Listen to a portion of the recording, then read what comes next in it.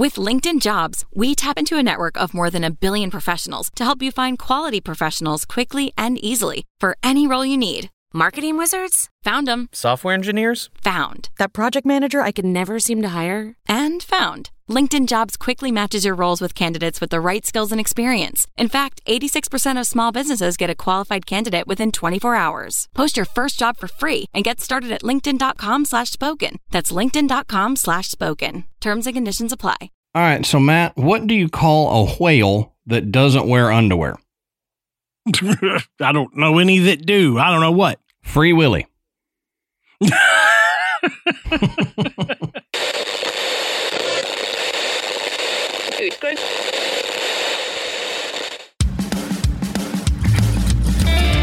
Good evening, everybody, and welcome to the Graveyard. Thank you for joining us tonight. My name is Adam. And my name's Matt. Now, pull up a tombstone or settle into your casket and get comfortable because this is Graveyard Tales. All right, everybody, here we are again. Matt, how you doing tonight, brother? Hey, I'm doing all right. Good deal. Good deal. It's I don't know what season we're in with Texas weather. I don't know. It's first summer, I think, is what it is. Yeah, and then first summer. We'll get third winter here in a couple days, and then right. We'll get first spring, then second summer, then second spring. I mean, it's all jacked up, but yeah. So yeah, it is. I was at a softball game last night. Yeah, and that's why I was sitting there going, I mean, Christmas was like 6 weeks ago, and I'm out at a ballpark. Fortunately, it was fairly warm here, but we were under wind advisory, so the wind was blowing, and the wind made it colder. So we're all out there covered up. We got blankets and hoodies and all kinds of stuff on. But yeah, I mean, it's like we're gonna force spring to come. Screw it. We're doing all the spring stuff now. It's mid-February. It don't matter. I mean, I've seen spring bugs come out already. There's certain bugs that are flying around that I don't see until spring. It's weird. But I mean, like I said, we'll get another cold snap, kill them all, and then, start over again. So. Right.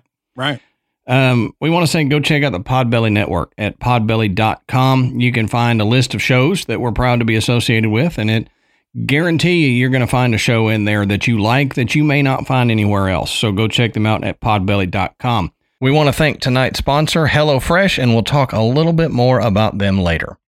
While you're online, doing all your online stuff that you don't want to tell your significant other about, go over to patreon.com/graveyardtales and sign up to become a patron. And we have multiple different levels. Our $10 a month patrons, they get the video version of us recording these episodes with extras in there that I don't cut out. They get the audio version ad-free. If we happen to have ads that week, we'll put an ad-free version up there for them. Plus, they get the bonus episode audio and video every week. And then our $5 gets audio and video of a bonus episode, and our $1 gets the audio of the bonus episode. So go over there, check it out, find a level that you appreciate, and don't worry. It's not like you're not committed to a 2-year contract like you are with a phone. If you say, hey, I want to do $10 a month, but I can only do that for 2 months, and then I got to go down to 1. You're perfectly fine doing that. You can do it. You can switch levels. You can cancel if you would like to. So don't think you're stuck, but go over there, check it out. And if you feel like helping us out, I mean, our patrons are the reason that we can keep doing this show. Granted, our sponsors help out a lot, but by doing that, you have to buy something with our vanity code, our vanity URL there that we get for the show. And if you can't become a patron, do the vanity URL and buy something from one of our sponsors. But either way, that helps support Graveyard Tales, and it keeps us going, and it helps us to be able to produce good audio and video quality for you guys. Yeah, and look, we've got a special that's going on right now. If you cancel your Patreon membership, our good friend Tony Knuckles is going to come visit you at your house, and I don't know a Tony. Don't lie. His name's Jim. I don't know. I'm just playing. We appreciate everybody that has signed up for any length of time. It all helps. We appreciate it so much. Yep, absolutely. All right, Matt, so let's take a second and talk about one of our longtime sponsors, and that's HelloFresh. And y'all have heard us talk about HelloFresh before, but we've got to tell you about it again. HelloFresh is a meal kit delivery service that will send you fresh ingredients and easy meals right to your door.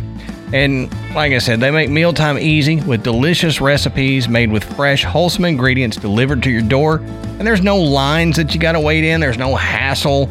Just great tasting meals that you can whip up and enjoy in the comfort of your own home.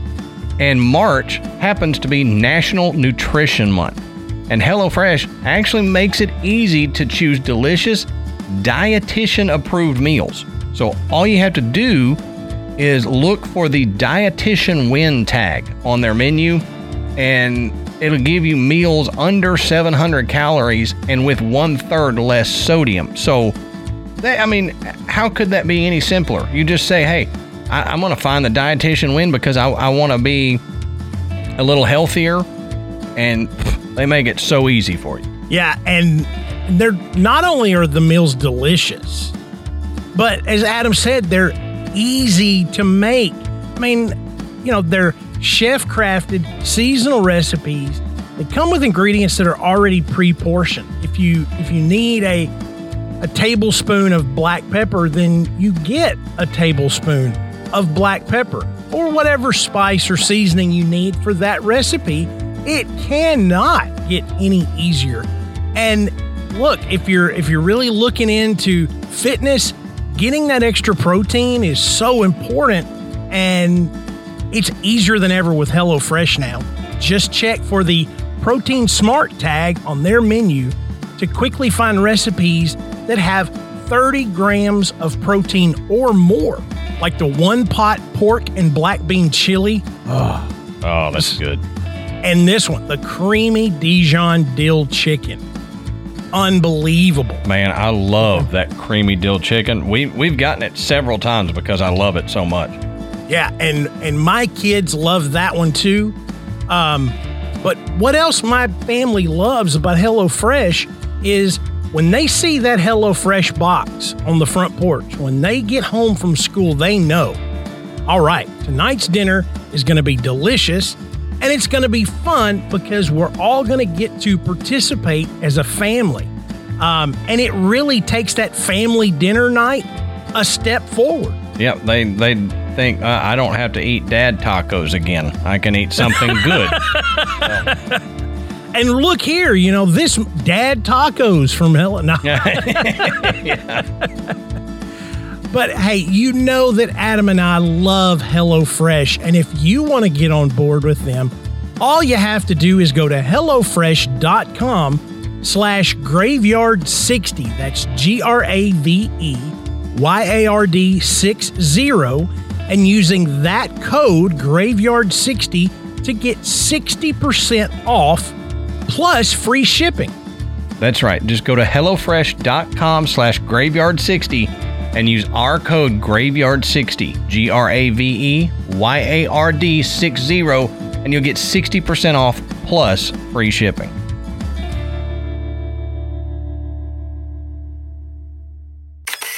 So, Matt, why don't you tell us, what are we talking about tonight, brother?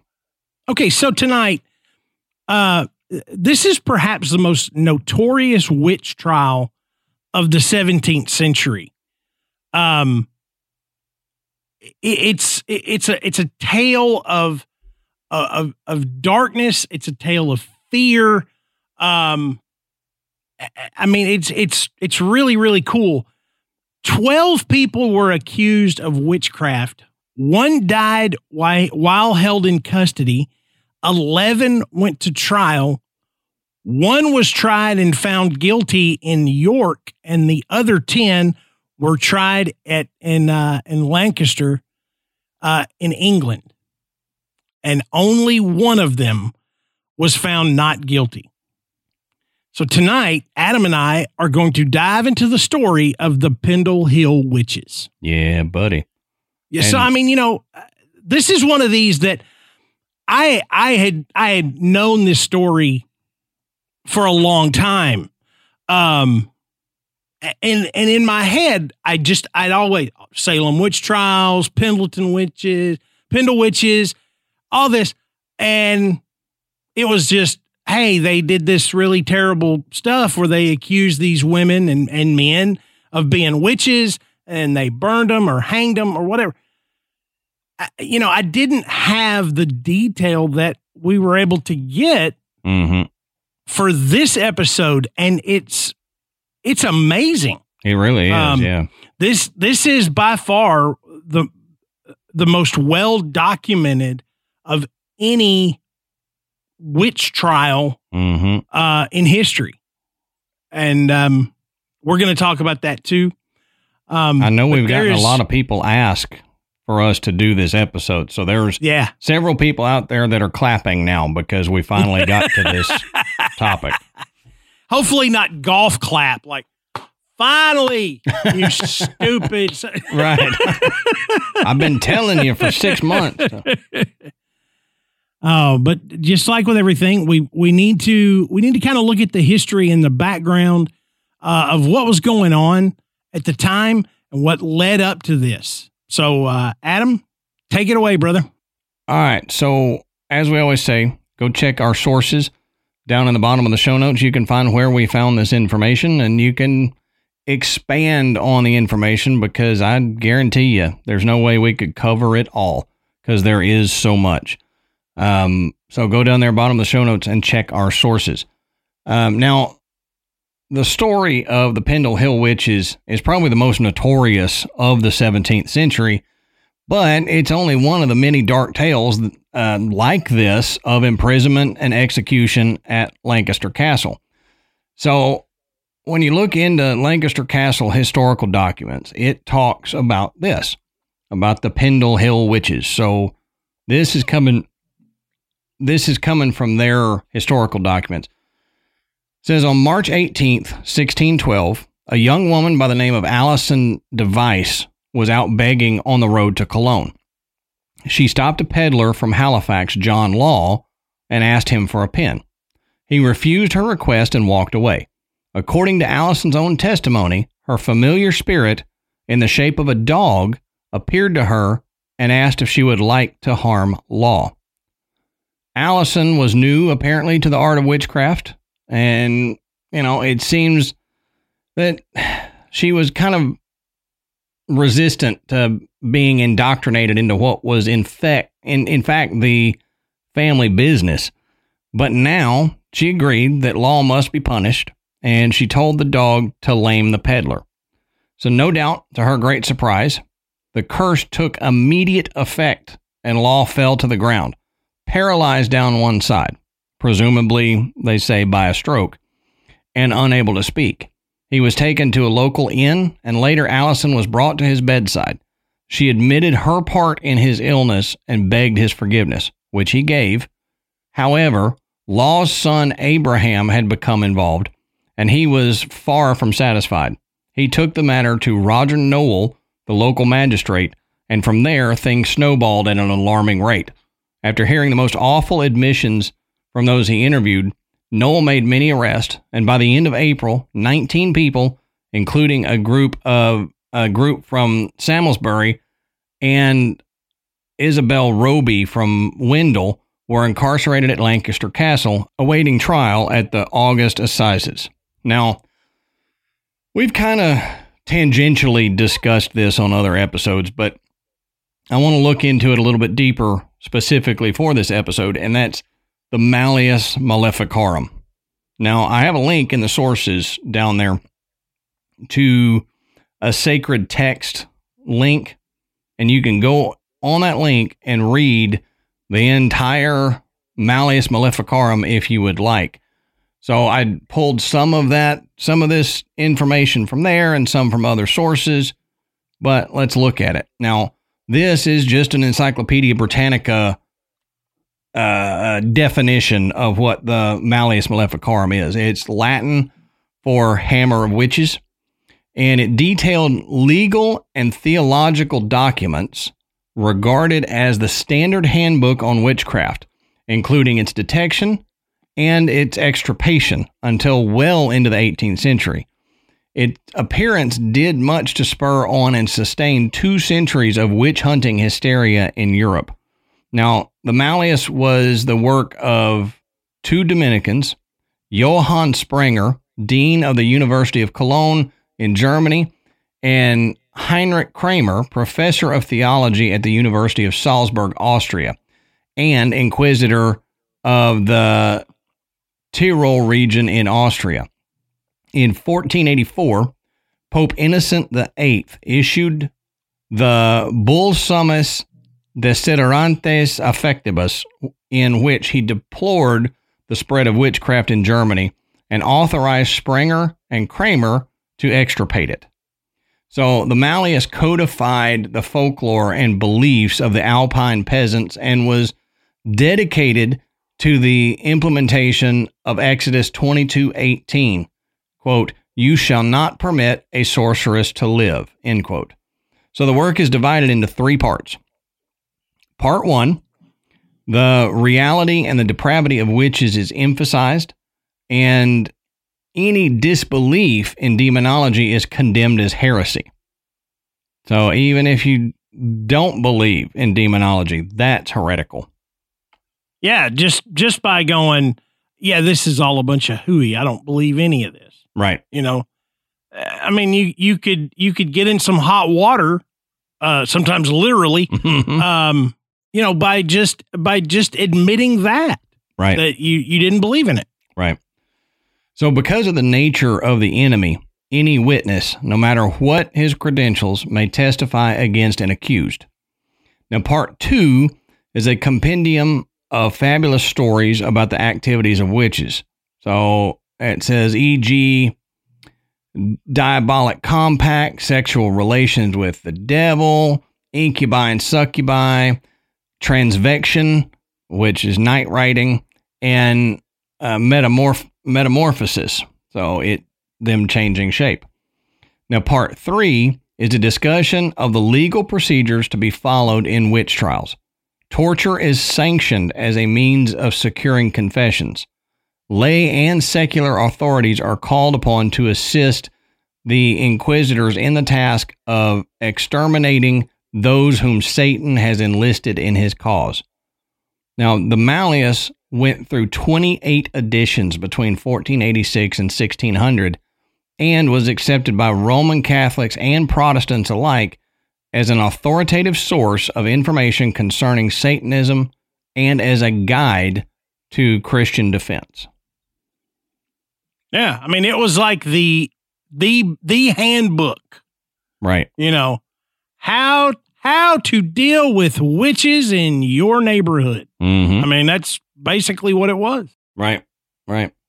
Now, I read a good amount of the Malleus Maleficarum off of that sacred text link that I had, but I needed another way to say it because it was in an older form of English and translated a few times. And so it was difficult for a lot of people to understand. There's some things in there that I didn't understand. So I found a good synopsis of each section. So I'm going to do that. I'm going to go through a synopsis of the section here and we can kind of see what this was all about. Now, one section is women and midwives.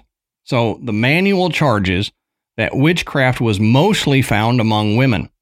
The manual bases this on the idea that both good and evil in women tend to be extreme.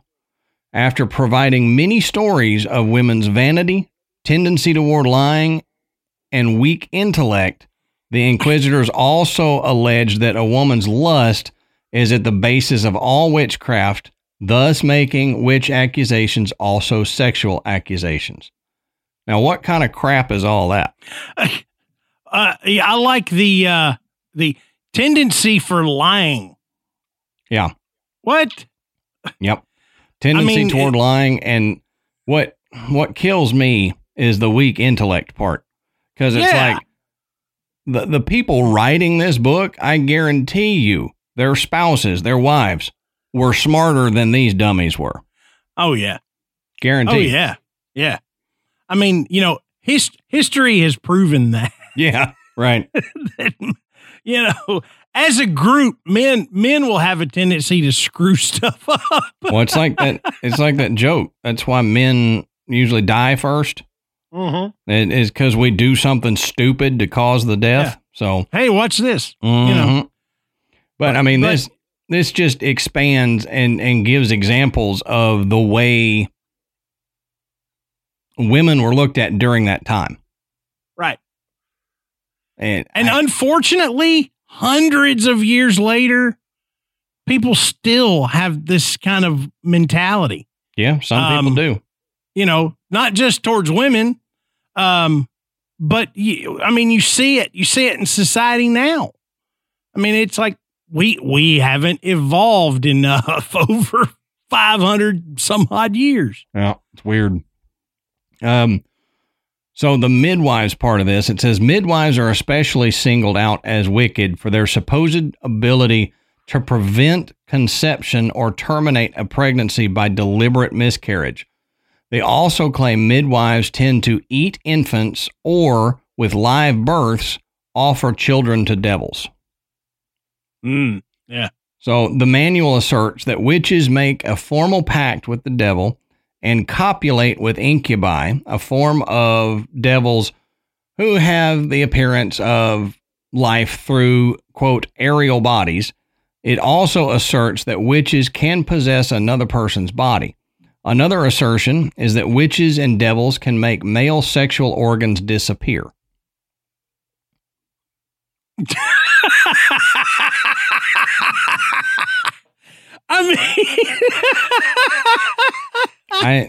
I wish most of y'all could see my face. But you know what this is? This is people. These are dudes that are very insecure with themselves. Oh, man. And they're like, I swear, last night it was bigger. A witch got a hold of me. And it's half of what it was. This witch did it. The witch did it. She made it almost disappear. Mm-hmm. Do you think guys like in their mid 50s around this time were like, they would buy like these big fancy carriages to roll around in? Yeah, right. And couldn't get a Corvette. A lift kit. So they put a big lift kit on their carriage.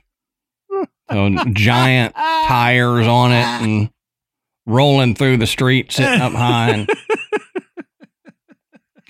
so many of their sources of, quote, evidence for the weakness or wickedness of wives are, with unintentional irony, pagan writers like Socrates, Cicero, and Homer.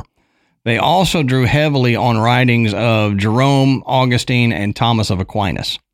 So get some of these old, quote, pagan writers and then twist what they say and, use it to their advantage. Now, let's look at the examinations and signs from the Malleus Maleficarum. It says detailed directions were given for examinations. One aspect was a physical examination looking for, quote, any instrument of witchcraft, end quote, which included marks on the body. So it was assumed most of the accused would be women for the reasons given above there. So the women were to be stripped in their cells by other women and examined for, quote, any instrument of witchcraft.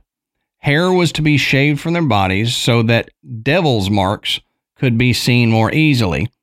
How much hair was shaved, I guess, depended on who was doing the shaving and what area how hairy they were. Yeah. I mean, it says these, quote, instruments could include both physical objects concealed and also bodily marks. Beyond such instruments, there were other signs by which the manual claimed a witch could be identified. For example, being unable to weep under torture or when before a judge was a sign of being a witch. So if you're just hardcore and you're being tortured and you're like, I'm not crying for you. Oh, you're a witch. That's right. So we've joked about this in other episodes about the whole, well, witches don't float or witches float. Humans don't float. So if you sink and drown, well, you weren't a witch, but you're dead. So you're dead. It doesn't matter. She turned me into a newt. Mm-hmm. I got better. So there were references to the inability to drown or burn a witch who still had any objects of witchcraft concealed or who were under the protection of other witches. Thus, tests were justified to see if a woman could be drowned or burned. If she could be drowned or burned, she might be innocent. If she could not be, she was probably guilty. If she did drown or was successfully burned, while that might be a sign of her innocence, she was not alive to enjoy the exoneration. So, like we were just saying, I mean, yeah, this just continues to show the mentality of the people writing this crap at the time. It's like, well, how do we test? Drown them. What? Or do you think anybody at any point in time goes, well, what if we just kind of try to burn their finger? If we can burn their finger, then they're not a witch. Yeah. And we don't have to kill them. No, we got to burn the whole person. Yeah. So put them on a stake and set them on fire. Well, sir, what if they're innocent? I don't care. Yeah. What? That was it. That was it right there. You hit it. They didn't care. Mm-hmm. Okay. For one reason, because they were terrified. For another reason, because they're stupid. They're stupid, and ignorance breeds fear, and fear can cause people to do some absolutely insane things. And that's, we've talked about this before when we talked about the Salem witch trials. Fear was the driving force, and behind that was ignorance and an unwillingness to learn or to listen. These people thought we're right. We're the ones. We have to protect our society, and you're going to listen to us, and you're going to obey us, or we're going to punish you. And so even people were in fear of being involved or even being seen having a conversation with anyone who was a little strange, who was a little off. Somebody might could go at any point in time. I think she's a witch, because the next thing you know, somebody else comes along and says, well, I saw, Goody Johnson over here talking to her the other day. They're both witches. Right. And here you are. You were just trying to go buy some bread. Right. And now you're on trial for being a witch. So, I mean, everybody was just at a time where, education wasn't necessarily lauded. People were poor. They were afraid. They were, I can't think of the word I'm trying to say, but anyway. Well, oppressed. That would be a good way to put it. They were oppressed. Yeah. I guess to sum it up, when you're stupid and scared, there's no limit to the insanity that you will do. And I mean, it can be seen not just in this time, but throughout all time, that when people are dumb, and I don't even mean that in a derogatory way. I just mean if you are ignorant. So the true definition of ignorant, you just have not been presented with the correct information. Right. Not that you have. It's like I used to say to people all the time, there's a difference between stupidity and ignorance. Ignorance is never being presented with the information to be able to understand it. Stupidity is being presented with the information and going, nah, that's not it. So ignorance in its true definition, when you are ignorant and scared, then all it does is compound the insanity, and then it draws you away from other people around you. Yeah. So that's exactly what was happening during this time. Like Matt was saying, they were ignorant to this information. They were being used by the people who wrote the Malleus Maleficarum. That their ignorance on this topic was being used to what end, I don't know, just mass kill people, I don't know. But they were being used, and then that was a control mechanism, because if they had you scared that they were going to come after you for witchcraft, guess what? You didn't talk to people. You didn't want to be seen, like Matt said, buying a loaf of bread and talking to Goody Greta over here who might be a little off, and then the whole town is on trial. So you just stayed to yourself. Right. You didn't ask questions. You didn't seek out knowledge, because especially at that time for a woman to be seeking knowledge, reading books, what was available, that would be considered suspect because that wasn't a part of their role. So we got to look at confessing witchcraft. So confessions were central to the process of investigating, and they don't have that in quotes, but I'm going to start putting investigating in quotes. But it was central to the process of investigating and trying suspected witches, and made a difference in the outcome for the accused. A witch could only be executed by the church authorities if she herself confessed, but she could be questioned and even tortured with the aim of getting a confession. So this was before your rights and stuff. They didn't have rights to not say anything, to plead the fifth or anything like that. And they just got tortured. But a witch who confessed quickly was said to have been abandoned by the devil. And those who kept a, quote, stubborn silence had the devil's protection. They were said to be more tightly bound to the devil. So torture was seen as essentially an exorcism. It was to be frequent and often, to proceed from gentle to harsh, and if the accused witch confessed under torture, however, she must also confess later while not being tortured for the confession to be valid. So if you were beating the brakes off of somebody and they went, I'm a witch, I'm a witch, you had to get them to say it again later. That's the only part of this that makes sense. Yeah, right. Right. I mean, people will under duress, people may confess to absolutely anything if it means you're going to stop. Right.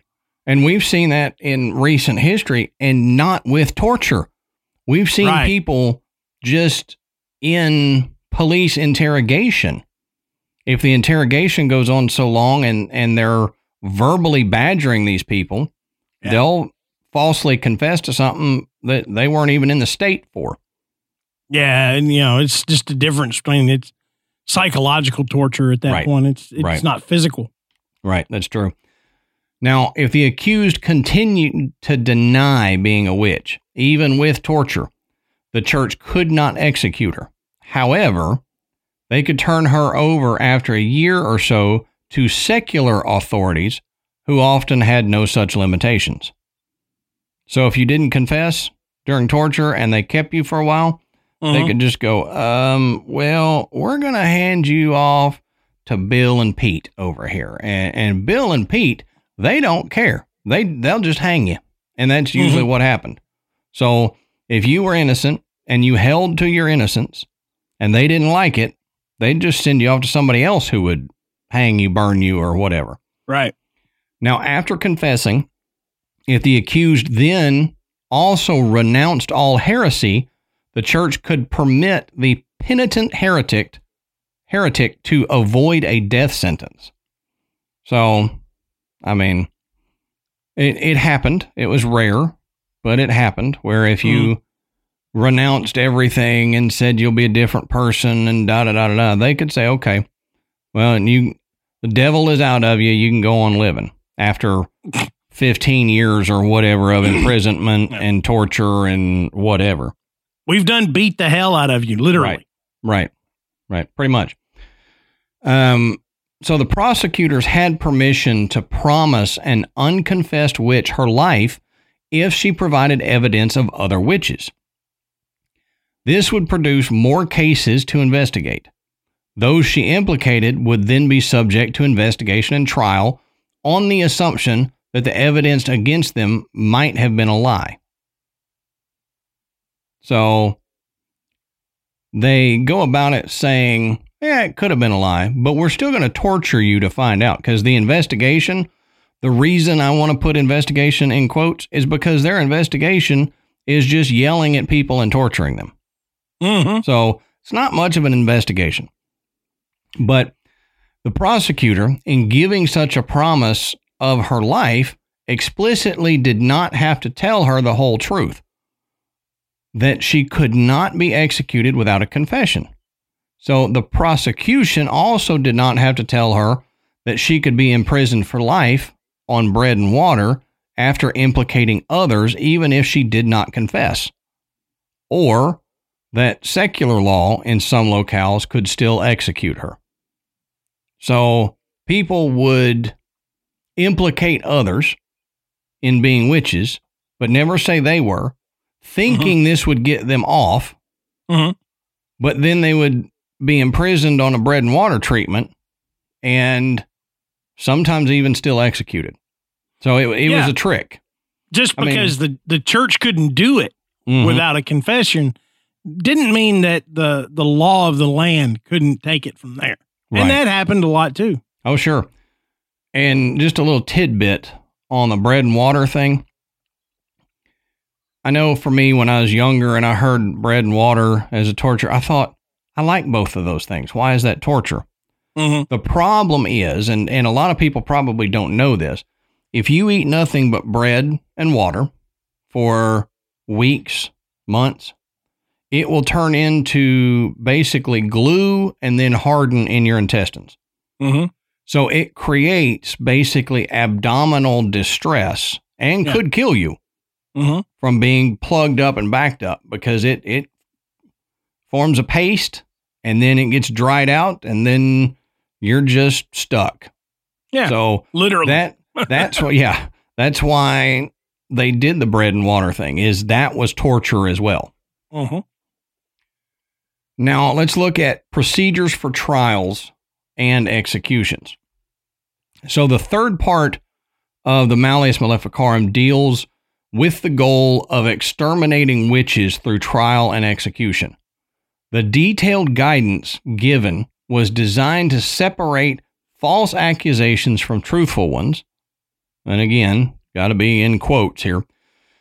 But it was always assuming that witchcraft and harmful magic really existed, rather than being a superstition. It also assumed that such witchcraft did real harm to individuals and undermined the church as a kind of heresy. One concern was about witnesses. What could be witnesses in a witchcraft case? Among those who could not be witnesses were, quote, quarrelsome women, presumably to avoid charges from those known to pick fights with neighbors and family. So basically, my grandmother's neighbor, before she moved, this lady would quarrel with everybody on the street for nothing. My grandmother was in her mid to late 70s, and the lady saw her in a Tom Thumb and shoulder checked her. And this lady was 50-something years old and a teacher. And I'm like, okay. So, speaking of beating the brakes off, glad I didn't want to go to jail. So to keep going, should the accused be informed of who had testified against them? Well, the answer was no, if there was a danger to the witnesses, but that the identity of witnesses should be known to the prosecuting lawyers and the judges. So was the accused to have an advocate? Well, an advocate could be appointed for the accused, though witness names could be withheld from the advocate. It was the judge, not the accused, who selected the advocate. So the advocate was charged with being both truthful and logical. So, in that sense, if the judge appoints the advocate for the accused doesn't get to pick them. That means you're going to get one of two things. You're going to get a biased advocate who is working for the judge, or you're going to get a dummy as an advocate who doesn't know what the heck is going on and just, oh yeah, man, I'll do that for you. I'll advocate for him. So very biased in that advocate thing. Yeah. Yeah. Okay. So you're gonna now that you've heard all this, you're like, I thought we were going to talk about the Pendle witches. We're getting there. Understanding the mindset and the, I guess if you call them regulations on how to proceed in one of these trials, it's helpful when you see how the trials of the Pendleton witches went down. Right. Because a lot of this comes back up and you're like, why was this allowed? Well, because all the regulations dictated that it could be done this way. Mm-hmm. Okay. So let's look at Adam. Let's look at the events that led up to the trials before we get into the details of the trials themselves.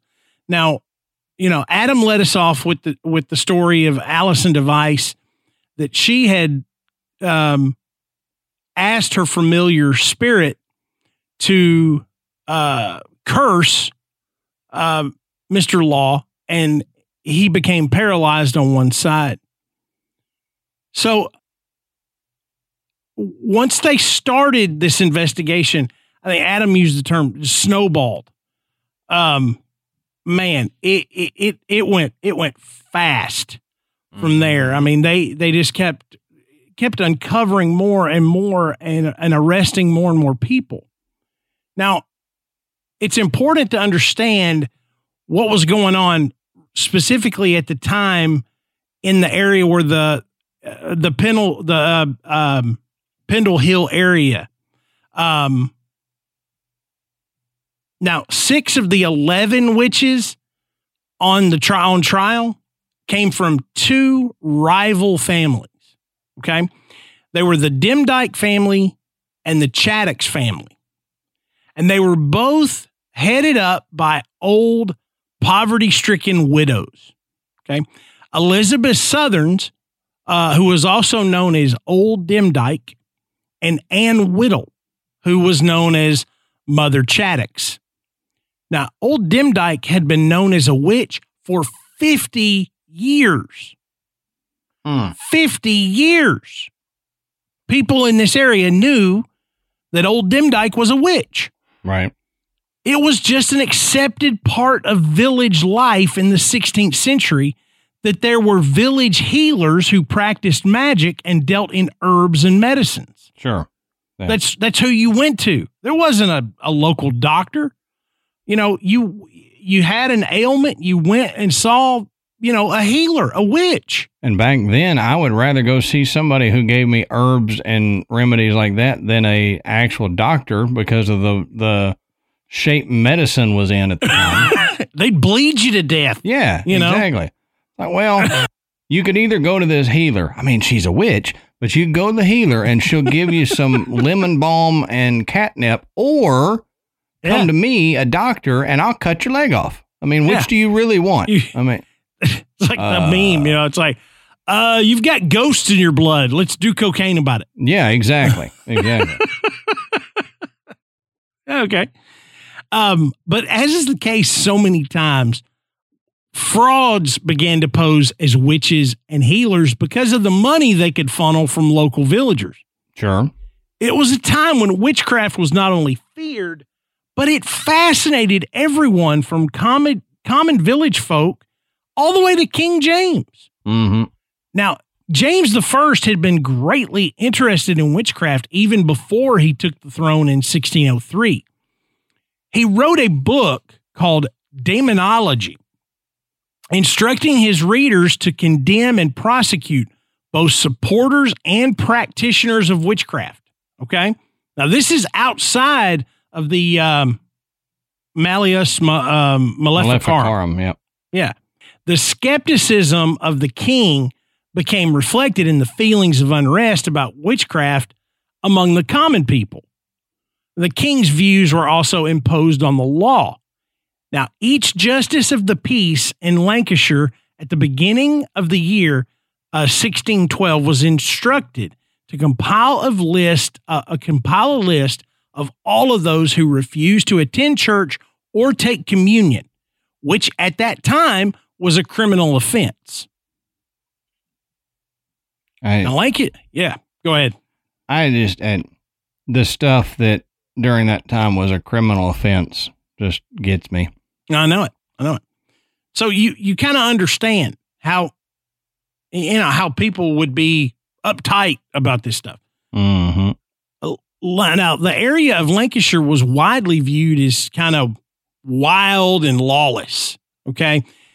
This was partly due to the area's devotion to the Catholic Church. Henry VIII's Act of Supremacy in 1534, which separated England from the Vatican influence, also led to the closure of the, I think it's Cistercian Abbey. I think that's how you say it. There's too many C's in that word. Cistercian Abbey, which was a monastery in Lancashire, and the people of Pendle Hill were pretty ticked off about it. I mean, here they were devout Catholics, even though the law said that they could no longer practice Catholicism. And now the law is shutting down the monastery right there in their hometown. Now, when Queen Mary took the throne in 1553, Pendle Hill immediately reverted back to Catholicism. So officials saw the people of Lancashire as those who honored the church, but understood very little about its doctrine. And it was this lack of understanding and the unease that comes with it that the judges exploited in their investigations and trials of the alleged witches. So Allison confessed to Justice Noel that she had indeed told the devil to lame John Law. And it was after further questioning that Allison accused her grandmother, which was Old Demdike, Elizabeth Southerns, and also members of the Chaddocks family of witchcraft. Now remember, the Demdikes and the Chaddocks were like the Hatfields and the McCoys. Right. They didn't like one another. So, not only does Allison say, well, my grandmother's a witch, everybody knows this. She says, there are also people in this other family that are witches too. So those accusations about the Chaddocks family, it looked like an act of revenge. It's like, well, we'll get you. Yep. Now, as I said, the families had been feuding for years, especially since one of the Chaddocks family had broken into Malkin Tower, which was the home of the Demdikes, and stole goods to the value of £1, which would be the equivalent of about 120 pounds now. Okay. So not a lot, but not a little either. Right. Okay. I mean, these people were poverty stricken. I mean, they didn't, they had to find a way to make, any kind of whatever money. They had to figure out a way. I mean, Allison was begging when this all began. Mm-hmm. And I told Adam I watched a lot of videos and struggled through a lot of people with Scottish accents and me trying to follow what they were saying and understand it. I'd have to go back and listen to it. I didn't catch that. What was that word? But they talked about Malkin Tower, which sounds very regal and Malkin Tower, it wasn't. In fact, like I said, these people were poor. One interview I watched said that at the time Malkin was akin to I won't say what he said, but crap. So this would have been like a slang term for crap. Crap tower is what this would have been. So it wasn't some, they didn't live in a castle. Okay. It was just what they called it. But beyond that, beyond the feud, because one of the Chaddixes had stolen from them, John Device, who is Allison's father, blamed the illness that led to his death on old Mother Chaddix, who had threatened to harm his family if they didn't pay annually for their protection. Now, the Device family had paid the Chaddix family with, or old Mother Chaddix, with 8 pounds of oatmeal a year, up until the year prior to John Device's death. So she says, you pay, or I'm going to harm your family. They pay the 8 pounds of oatmeal. The 1 year they do it, John Device dies at the end of that year. And it was on his deathbed that he accused old Chaddix as being the cause of his death. Now, the deaths of 4 other villagers that had occurred years before the trial were raised, and the blame was laid on witchcraft performed by old Mother Chaddix. Now, James Demdike, who was Allison's brother, confessed that Allison had also cursed a local child sometime before, and Elizabeth, although more reserved in making accusations, confessed that her mother had a mark on her body, supposedly where the devil had sucked her blood, which had caused her to go mad.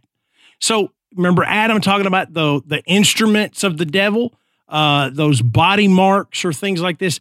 This is what they were looking for. This is why they would shave people down. And so Allison had said that her mother, Elizabeth, had one of these marks of the devil where the devil had sucked her blood. Right. Okay. Right. So not only is she pointing to her as a witch, she's saying she's got the mark of the devil. Again, you got to realize Allison was a young woman, and I'm sure was terrified. Sure. Not only was she terrified of the authorities in the church, she was terrified of her own abilities. She believed in her powers.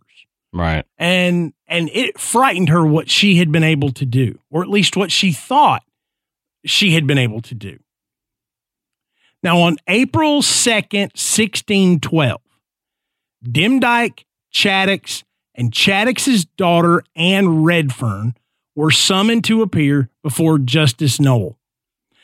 Both Demdike and Chaddix at that time were blind, in their 80s, and both provided Noel with damaging confessions. Demdike claimed that she had given her soul to the devil 20 years before. And Chaddix said that she had given her soul to, quote, a thing like a Christian man on his promise that she would, quote, not lack anything, and would get any revenge she desired. So Ann Redfern, who was Mother Chattox's daughter, was allegedly seen to create clay figures. Okay, that doesn't sound bad, but you got to understand, clay magic was a big deal, and clay magic is still practiced today, used in healing a variety of ailments. And it's because clay is of the earth.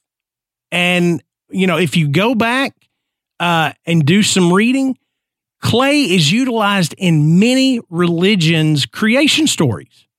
They breathed life into the dirt, into the clay. So it's sometimes considered to be the artist's first medium.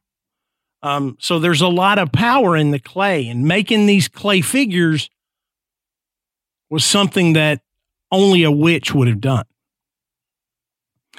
Now, after hearing this evidence, the judge detained Allison Device, Ann Redfern, Old Demdike, and Old Chattox in Lancaster Jail and set them for trial. Okay? Now, the story would have ended there. Okay? It would have just been those four. If it hadn't been for a meeting that was held at Malkin Tower by Elizabeth and James Device for to discuss this situation. James stole a neighbor's sheep to provide a meal for all the attendees. Hey, look, they're still poor. Right. Okay. Right. And it just so happened that this particular meeting day was Good Friday. And so they, trying to be secret but good Catholics, they were going to gather on Good Friday. They were going to have a meal. And so he stole this sheep from a neighbor to feed everybody that was there. Now, those that were sympathetic to the family attended, but word reached the judge, who felt compelled to investigate. On April 27, 1612, an inquiry was held before Noel and another magistrate, Nicholas Bannister, to determine the purpose of this meeting at Malkin Tower, who had attended the meeting, and what happened there. As a result, a further 8 people were summoned for questioning and then trial. Elizabeth Device, James Device, Alice Nutter, Catherine Hewitt, John Bulcock, Jane Bulcock, Alice Gray, and Jeanette Preston. So we've just ballooned from 4 to 12. Mm-hmm. So Jeanette Preston was the first tried on July 27, 1612. Now, Preston lived in Gisborne, which was then in Yorkshire, and she was sent to the York Assizes for her trial.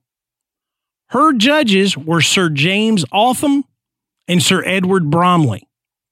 Now, Jeanette was charged with the murder by witchcraft of a local landowner, Thomas Lister of Westby Hall, to which she pled not guilty. Now, she had already appeared before Bromley in 1611, accused of murdering a child by witchcraft, but had been found not guilty. So Jeanette Preston it's a situation where she was actually accused and acquitted of witchcraft a year earlier, which we'd already determined didn't happen very often. But this is evidence that it did happen. Right. They didn't present enough evidence to the church to say, yep, this lady's a witch and needs to be found guilty and executed. So they let her go. Yeah, like you said, that's not common. And obviously they didn't have the thing. Once you've been found innocent of a crime, you can't be tried again for that same crime. Oh, yeah. But this would have been a different crime. Oh, yeah, that's true. So you can't kill once and get away with it and then kill whoever you like. Right. That would be terrible. The most damning evidence given against her was that when she had been taken to see Lister's body, the man that she was accused of killing, It was said that when Preston touched the body, it began to bleed fresh blood, an event that was witnessed by several people. According to a statement made by Knoll, according to a statement made to Judge Knoll by James Device on April 27th, Jeanette had attended the Malkin Tower meeting to seek help with Lister's murder. She was found guilty and sentenced to death by hanging, and her execution took place 2 days later on July 29th. They didn't waste any time. Yeah, that's not screwing around. Yep. So Jeanette Preston was the first one tried, first one found guilty, and the first one executed for the murder of Thomas Lister. Now, the remaining trials were held at Lancaster between the 17th and 19th of August, 1612, with the judges once again being Altham and Bromley, and the prosecutor being Roger Knoll. Ann Whittle, again, that's Old Chattox, was accused of the murder of Robert Nutter. Now, she pled not guilty, but the confession she had made to Roger Knoll, most likely under torture, was read out in court, and evidence against her was presented by one James Robinson, who had lived with the Chattox family 20 years earlier. He claimed to remember that Nutter had accused Chattox of turning his beer sour, and that she was commonly believed to be a witch. Okay. So she made my beer sour, and everybody thought she was a witch. Right. So, hanger. Yeah. What? That's pretty much what he said. But even with that flimsy evidence, Chattox broke down and admitted her guilt, calling on God for forgiveness and the judges to be merciful to her daughter, Anne Redfern. And the daughter's going, "Why are you bringing my name into this, woman? I wasn't even on trial She here." was already there. She was already there. They already knew they were going after her, and she knew they would. Yeah. But maybe she was hoping that her confession would save her daughter. Well, it's remember, she's old. Yeah, like the Malleus said, if you confess and are penitent, then they can let you off. Right. But you got to remember, Chattox was old. Ann Whittle was old. Probably in her 80s. She was blind. She'd lived a long life. All she really wanted to see was her daughter be shown some mercy and not executed. Mm-hmm. Now, 9-year-old Jeanette Device, you're going to see, I'm going to repeat names. I'm not talking about the same person. Okay. It's like they had a list of names and surnames, and that's what everybody got, because there wasn't a lot of variation. 5 surnames and then 8 first names. That's it. That's what you had to choose from. And they had them on dice, and they would roll the dice. And that was your name. That's it. Yeah. This came up Tom Thomas. Sorry, but you're stuck with that one. It's bad, I know. Yeah, but it's terrible, but you got it, Tom Thomas. That's the dice. I mean, yep. Tom. Just think, you could have been Thomas. Mm-hmm. Or even worse, Thomas out. Tom. Right. That would have been just stupid. So you lucked out with this one.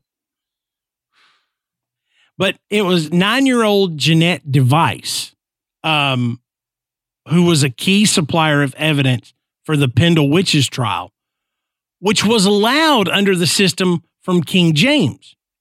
All normal rules of evidence could be suspended for witch trials. You remember when Adam was talking about earlier the you got to say it, Malleus Maleficarum? Malleus Maleficarum. Malleus Maleficarum.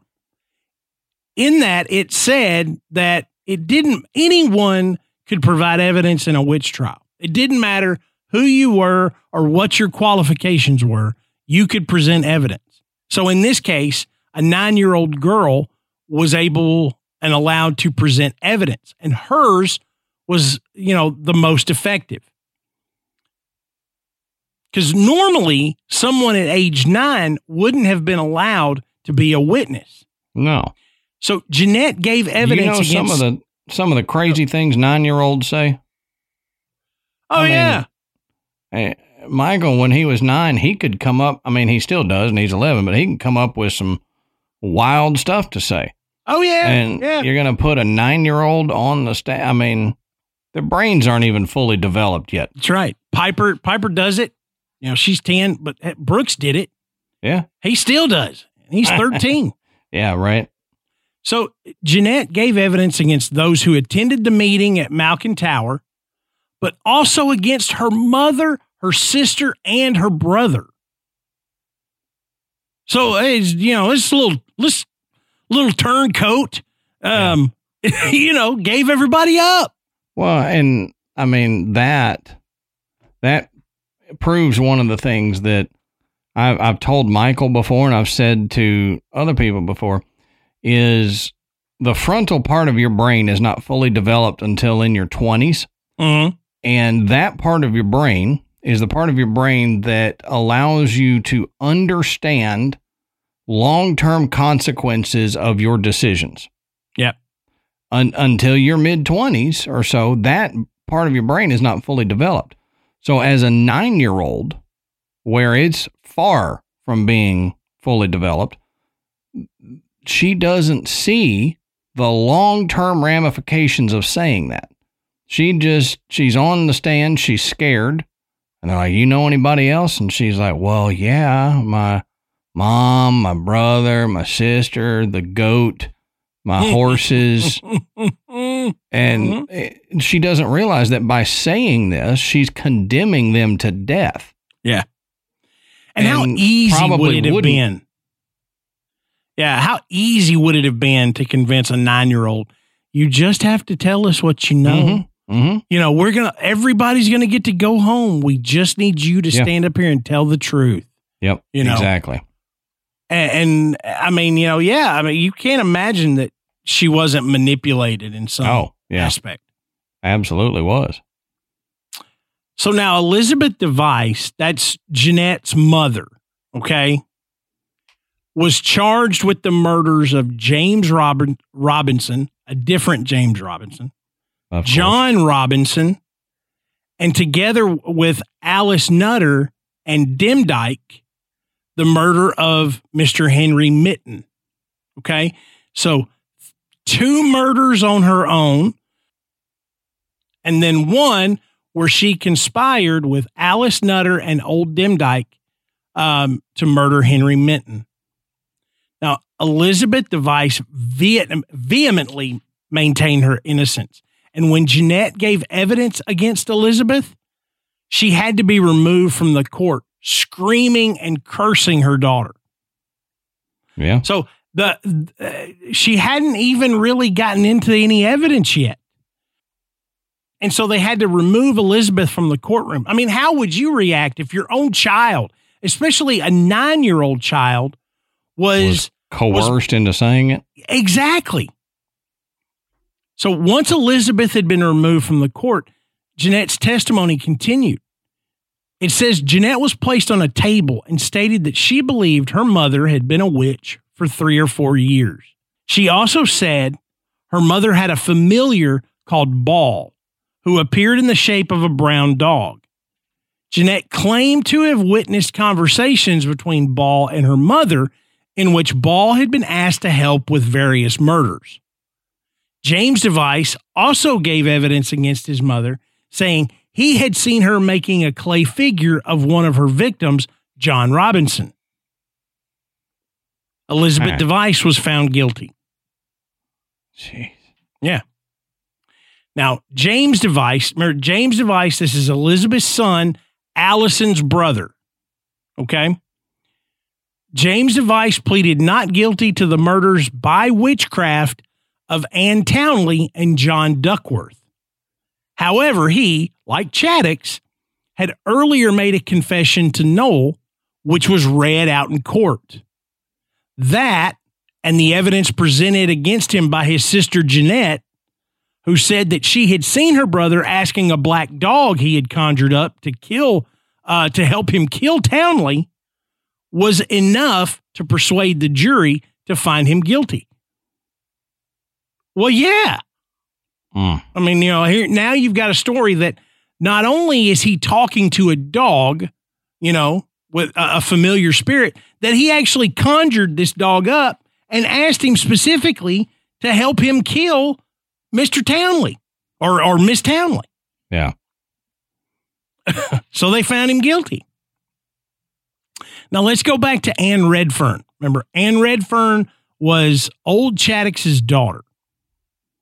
So Ann Redfern was also charged in the murder of Robert Nutter, but the evidence against her was considered unsatisfactory and she was acquitted. But Redfern was not so fortunate the following day when she faced her second trial for the murder of Robert Nutter's father, Christopher, to which she pled not guilty.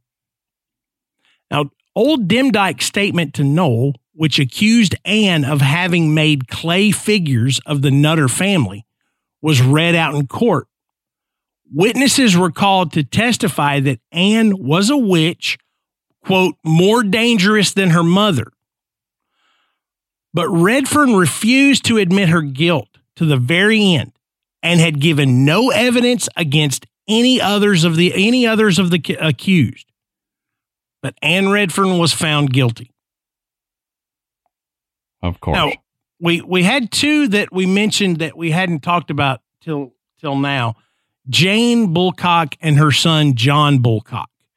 They were both from New Church in Pendle, and they were accused and found guilty of the murder by witchcraft of Jeanette Dean. See, here's another Jeanette. That was a very common name. Both denied that they had attended the meeting at Malkin Tower, but of course, Jeanette Device identified Jane as having been one of those present, and John had been turning the spit to roast the stolen sheep, which was the centerpiece of the Good Friday meeting at the Demdike's home.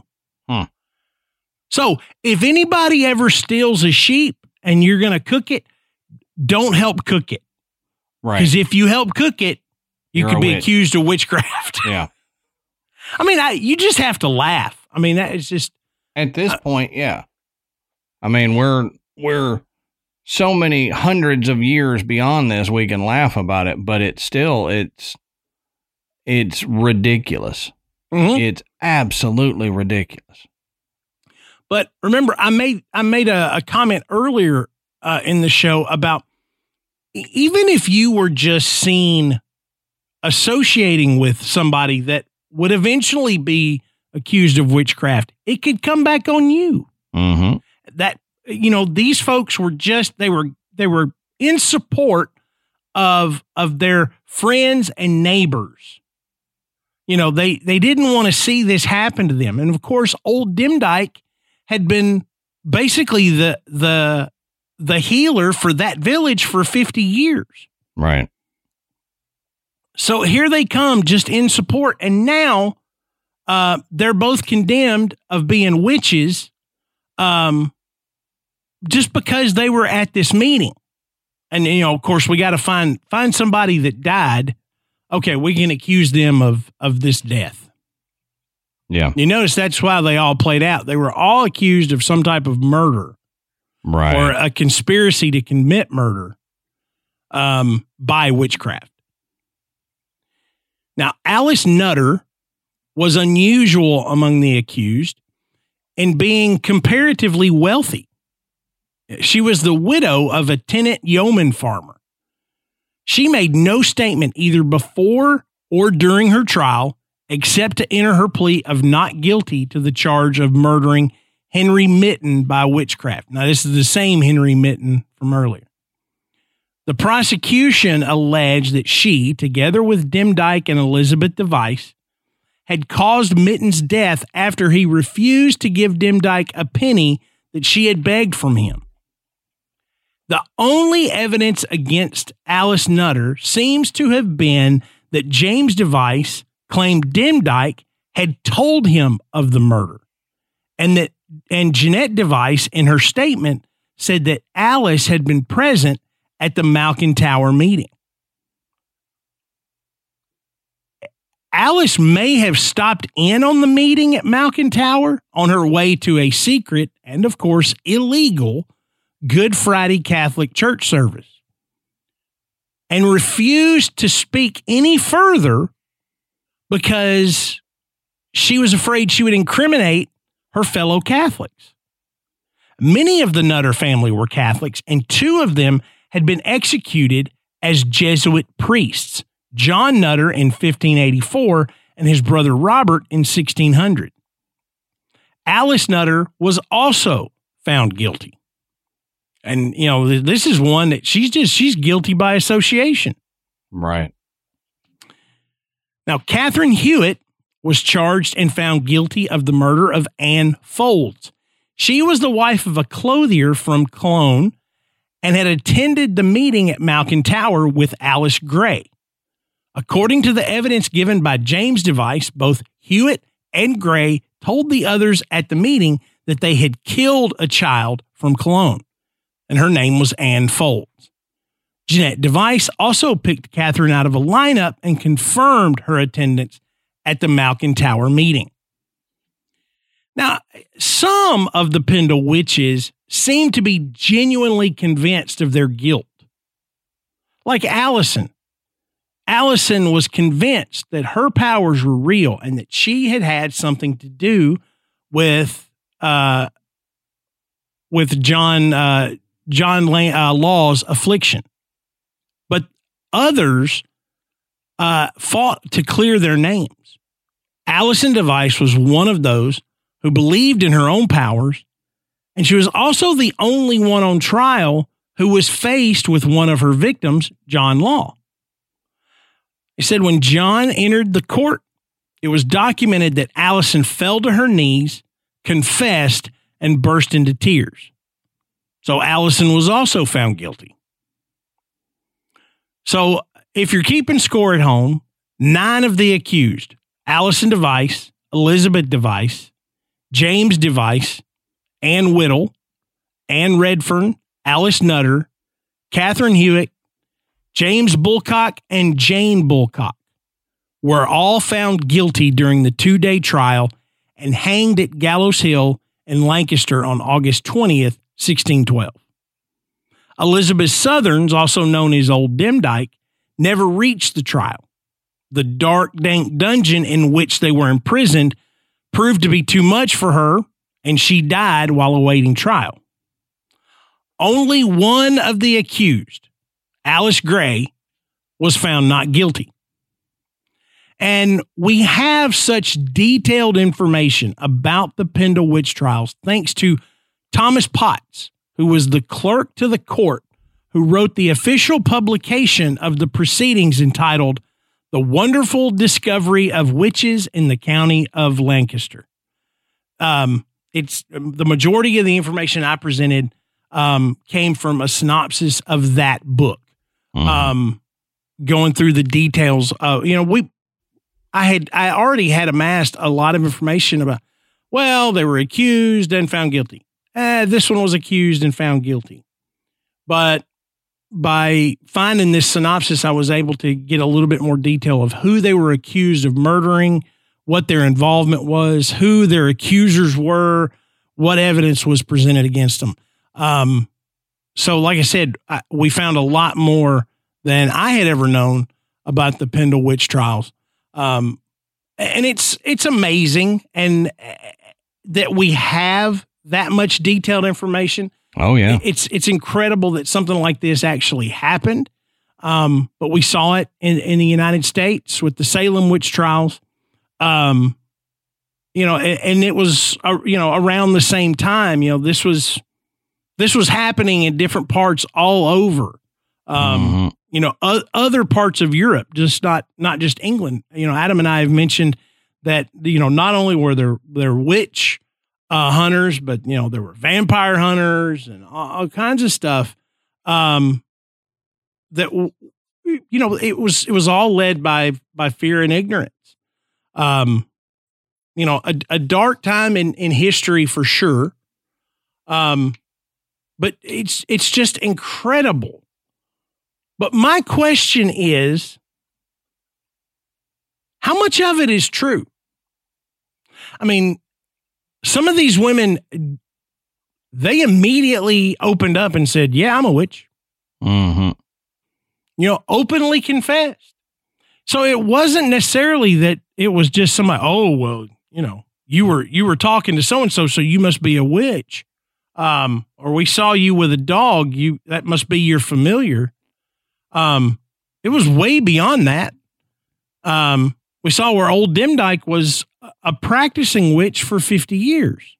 Yeah, I'm sure that a small percentage of those that were accused actually were practicing witches and all that. And I think there probably was some of them that got put on trial and they confessed to it. I think there's probably some that were practicing witches that were found innocent and all that and went on. But I think most of it was ignorant hysteria. I think it was a lot like the Salem witch trials, where it was just people with more power than brain cells. Yeah. And they just ran with that. But even for the people that openly confessed, yes, I'm a witch. They weren't doing anything wrong. Right. They were helping. Right. I mean, they were healers. They weren't. Now I say this like I know one of them. They weren't cursing, people and murdering people. Now, could they? Yeah, I'm sure they could. Did some of them do that? I would almost guarantee it. But in such cases, the evidence that was presented, especially in these murders, was so flimsy. Mm-hmm. I mean, and hearsay for the most part, especially if your star witness is a 9-year-old girl. Yeah, no doubt. It really makes you think, okay, it's not that there were so many innocent people that weren't witches that were killed. In my opinion, these witches got a bad rap. Because they were not to be feared. They were to be respected. Right. They had knowledge, well beyond what was typical for that time. Knowledge of herbs, medicinals, elixirs, things that could help. And that's what they did. But yet, even still, you saw old Demdike, she was poor. I mean, these people were poor. Everyone was poor. Profiting off of her gift. Certainly not. And at the time, I said earlier, there were a lot of charlatans out there that were trying to profit. Oh, you want to get rich? Oh, you want to meet this woman? You want to marry this pretty lady? Here, get her to drink this, and she'll fall madly in love with you. It's only going to cost, 20 quid or however many pence or whatever. I don't know all the monetary names. But I mean, those people were running amok. Now, probably not in Pendle Hill, but in other areas of the country. It's like we've said before that even to this day, if you've got the magician, the psychic, the fortune teller that's doing it on TV, that's less believable than the people that are not trying to profit off of it. If you're, and same way with Bigfoot and UFO witnesses, if they immediately go out and start trying to get attention for it, write a book or get on TV, you got to look at that a little more skeptically than just the person who saw Bigfoot and only tells their family, and they're Yeah. not trying to make money off of it or anything. So I think it's been that way for millennia. Yeah. That if you're trying to profit off of your quote gift, your gift may not be all it's cut out to be. Right. I love talking about this to people and then bringing up something like, have you ever put wet tobacco on a bee sting? You ever, use mint leaves to help heartburn or anything like that? You'd have been a witch. You'd have been a witch back then. Yeah. Well, the herbalism that I did for so long, I would have been considered a witch. Oh yeah. Hell yeah. I consider you a witch anyway. Yeah. I mean, it happens. Most people do. But you think about it, pharmacists, apothecary. Mm-hmm. I mean, you're blending medications, you would have been a witch, Yep. and nowadays it's like, oh, well, yeah, that's just, it's just an old home remedy. It came from somewhere, and chances are it came from somebody who maybe even if not publicly thought of themselves as a witch. Yeah. Because, the term witch didn't mean you were going to fly on broomsticks and cackle and wear pointed hats, Well, think about, aspirin is salicylic acid, right? Okay.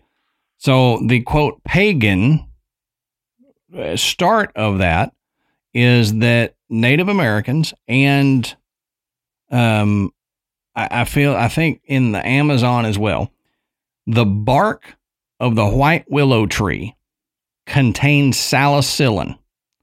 When that is metabolized in your body, it becomes salicylic acid, which is aspirin.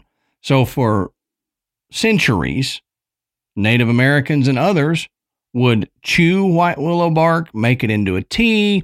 They would make it into a poultice and put it on a wound, and it would have aspirin-like effects.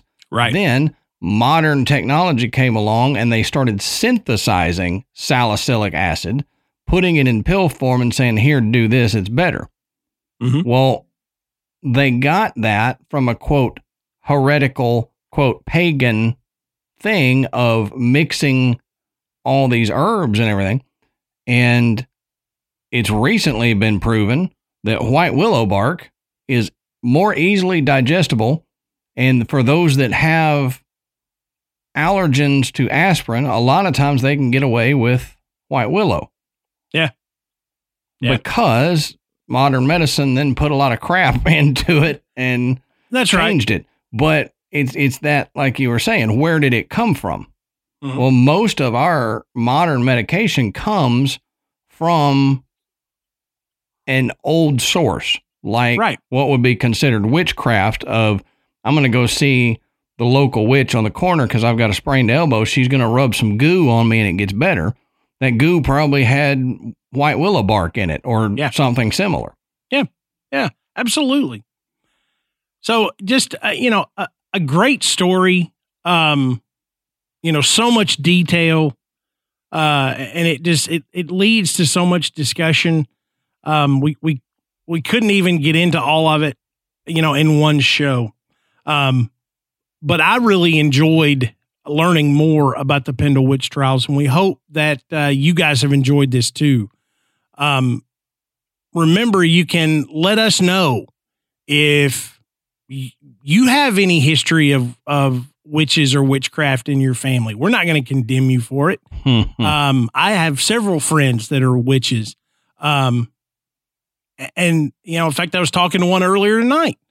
But let us know, if you've got you yourself or maybe a great grandmother who was considered a witch or had, did home remedies. I say, quote, home remedies.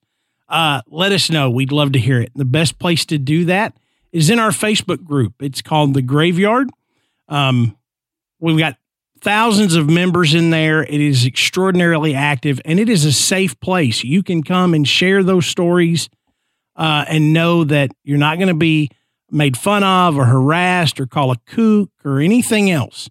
Put on trial for witchcraft. That's right. Like that. Not in the graveyard. We want to hear these great stories. And that's why we're here. And after that, you can go and check out our website, which is graveyardpodcast.com. And there you can find links to purchase Graveyard Tales merchandise. You can listen to the show and you can become a patron. And thank you to everyone who has donated their hard-earned money to the work that Adam and I do. Don't forget to rate and review us on iTunes. It brings us up the charts. It just makes it easier for people to find us. And that just brings more folks into the graveyard. So, until next time, we'll save you a seat in the graveyard. See you soon.